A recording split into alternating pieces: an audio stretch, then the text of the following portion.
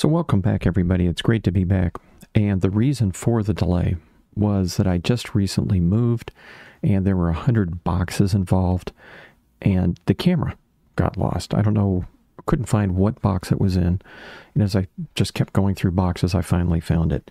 But one of the things I'd like to do that's a little bit different this time is talk about what I call high-value news. And what is high-value news?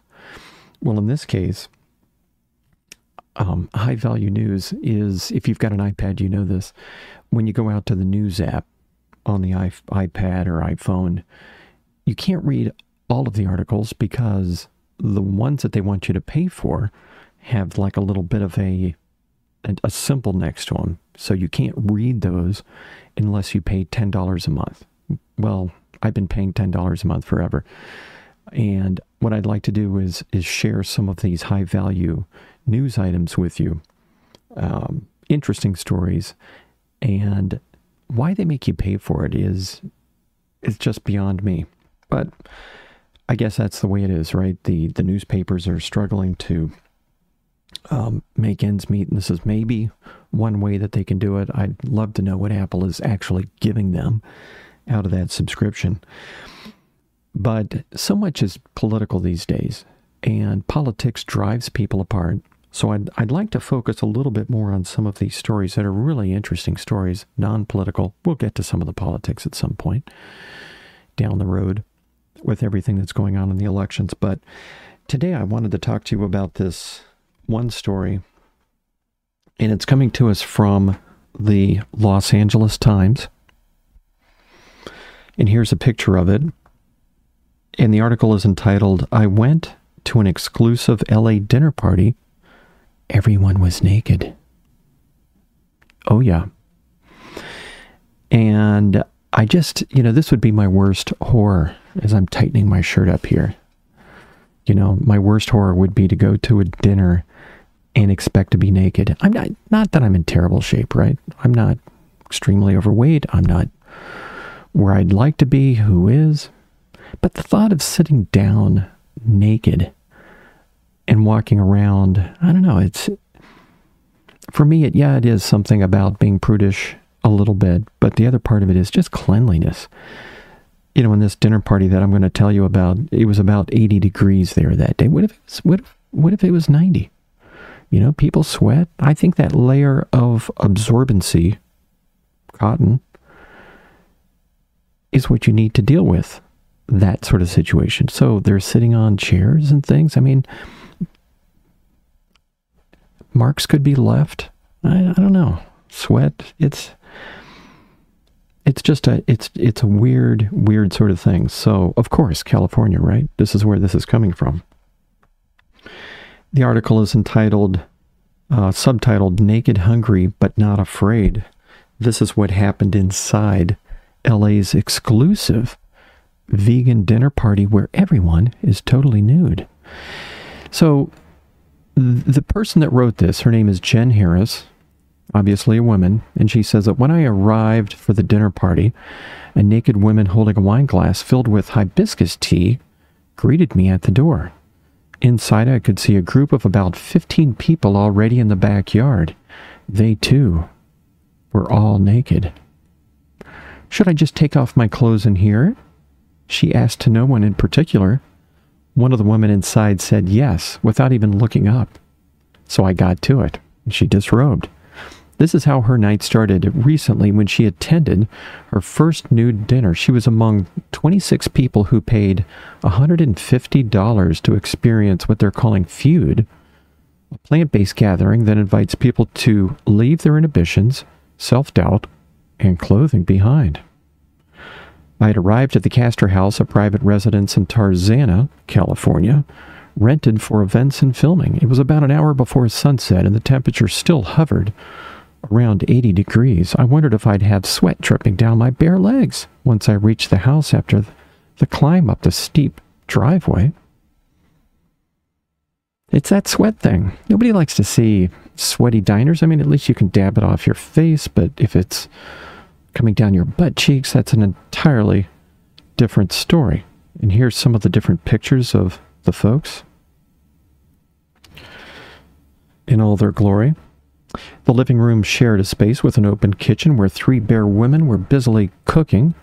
There I disrobed in the middle of the room. Little awkward, I folded each piece neatly on a plush cream couch, grasping at the seconds before I had to step outside and join the group of strangers. And there they are at the table, all nude. I've attended countless dinner parties before, but never a nude one, she says. I can't say that I've ever harbored any desire to be naked in front of other people. I've never visited a nude beach or been curious about naturists, so I tried to normalize the situation in my head.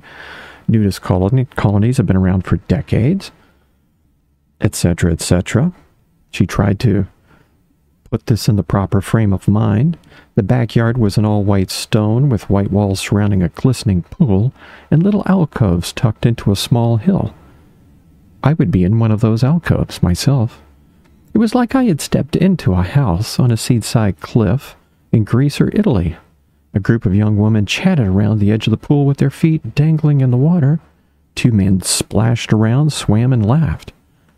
A couple of women, their eyelashes still dripping, took selfies under an archway. She took a seat by the pool, soaked her feet in the water, and tried to get comfortable.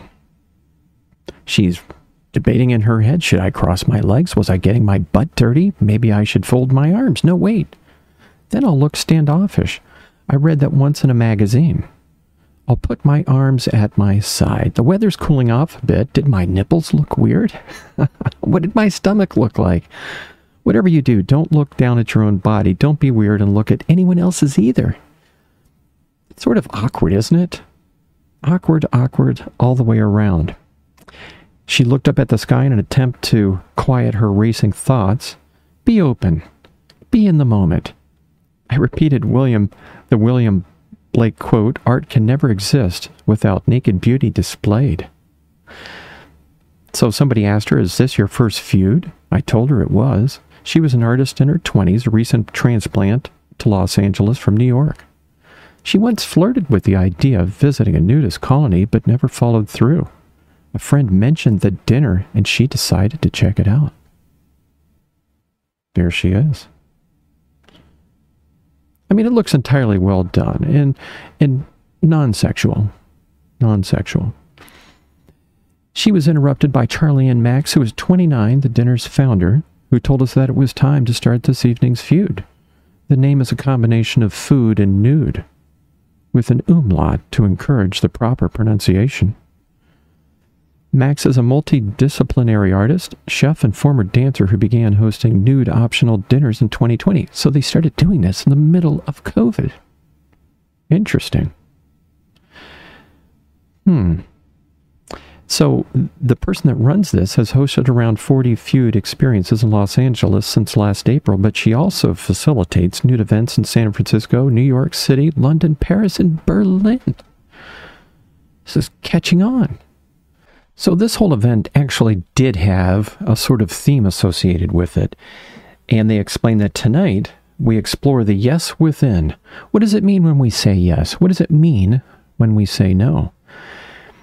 So this one person took her through breath work, telling us when to breathe in, hold it, and then let it out. We focused on a 3-part technique that involved filling our bellies with air, and then our chest and letting it out. We breathed in time to the music she provided. I thought about the countless times I've said yes but really meant no. The times I said nothing at all but wanted to scream no. About 22 minutes into the breathing, I felt the first mosquito bite. Knew that was going to happen. As the bug feasted on my upper right butt cheek, I wondered if I should tell the safety steward that I was being eaten alive. I opened my eyes to find everyone else on their backs, chests heaving, in a state of utter zen. I decided to start swatting between breaths and keep quiet. The breath work lasted about 20 minutes. She was famished. They made their way to the dinner table, set in a corner of the yard with a long white tablecloth and tall candlesticks that flickered down the center. Beautiful. Each place setting was fashioned with gold silverware, a linen napkin, and a glass in the shape of a butt. Creative. There were flowers, bowls of olives, bunches of grapes, and round braided loaves of bread scattered around the table. Interesting. The one thing that, the concern that I had was with the sweat, and when you're sitting on the chairs, would you leave a mark? Each folding chair, they note, was completely covered in a removable fabric. So it sounds like they had a really, really good time, at this event. The ages ranged from early 20s to people who would qualify as a senior discount. The gentleman next to me was a former real estate attorney turned developer in his 70s. He'd heard about the dinners from Benisti, whose yoga classes he sometimes takes in Venice. This was his third feud. He told me the dinners help him accept things he can't control. They go on to say that about 30% of the people come back to these, so they're repeats, about 30%, which seems kind of low. Out of the 26, 5 of the diners that evening were men, the rest were women or non-binary. Guests were asked to refrain from taking photos of other diners. There was also a designated no-photo zone at the end of the table. So it shows what they're eating. It looks entirely delicious. The main course was a plate of lemon and thyme couscous, carrot puree, sautéed spinach, and braised leeks, all vegetarian. They talked about their breath work, and tears were shed. Each person's story seemed to come with a collective cathartic release. As they discussed their fears and doubts and struggles with gender expectations and norms around the words yes and no, who should please and who gets to be pleased? Tears were shed. For dessert, they had a cool melon sorbet, and it just looks like they had a great time, folks. They had a great time. But really, I mean, is this something that you would do? Would you be willing to go to a dinner and sit there naked with a bunch of strangers? It takes a certain type of person, doesn't it? I mean, I sort of admire that ability to do that, because I couldn't. There's no way in hell I could step foot in that place. And as much as I say that I am a little prudish about that, because I would want to sit there with my shirt off. But there's a certain sort of, I don't know, there's a certain sort of feeling that I have. It's a kind of jealousness, really, that these people could actually do that and set that all aside. So is there a therapeutic value in that? Seeing people do something and enjoy it, knowing that you full well, if you're like me, you couldn't even do. Interesting questions. Folks, I want to thank you for joining me. That's all that I've got that's left today. And stay tuned. I've got some more stories coming up. High value news. Stay tuned. Till next time.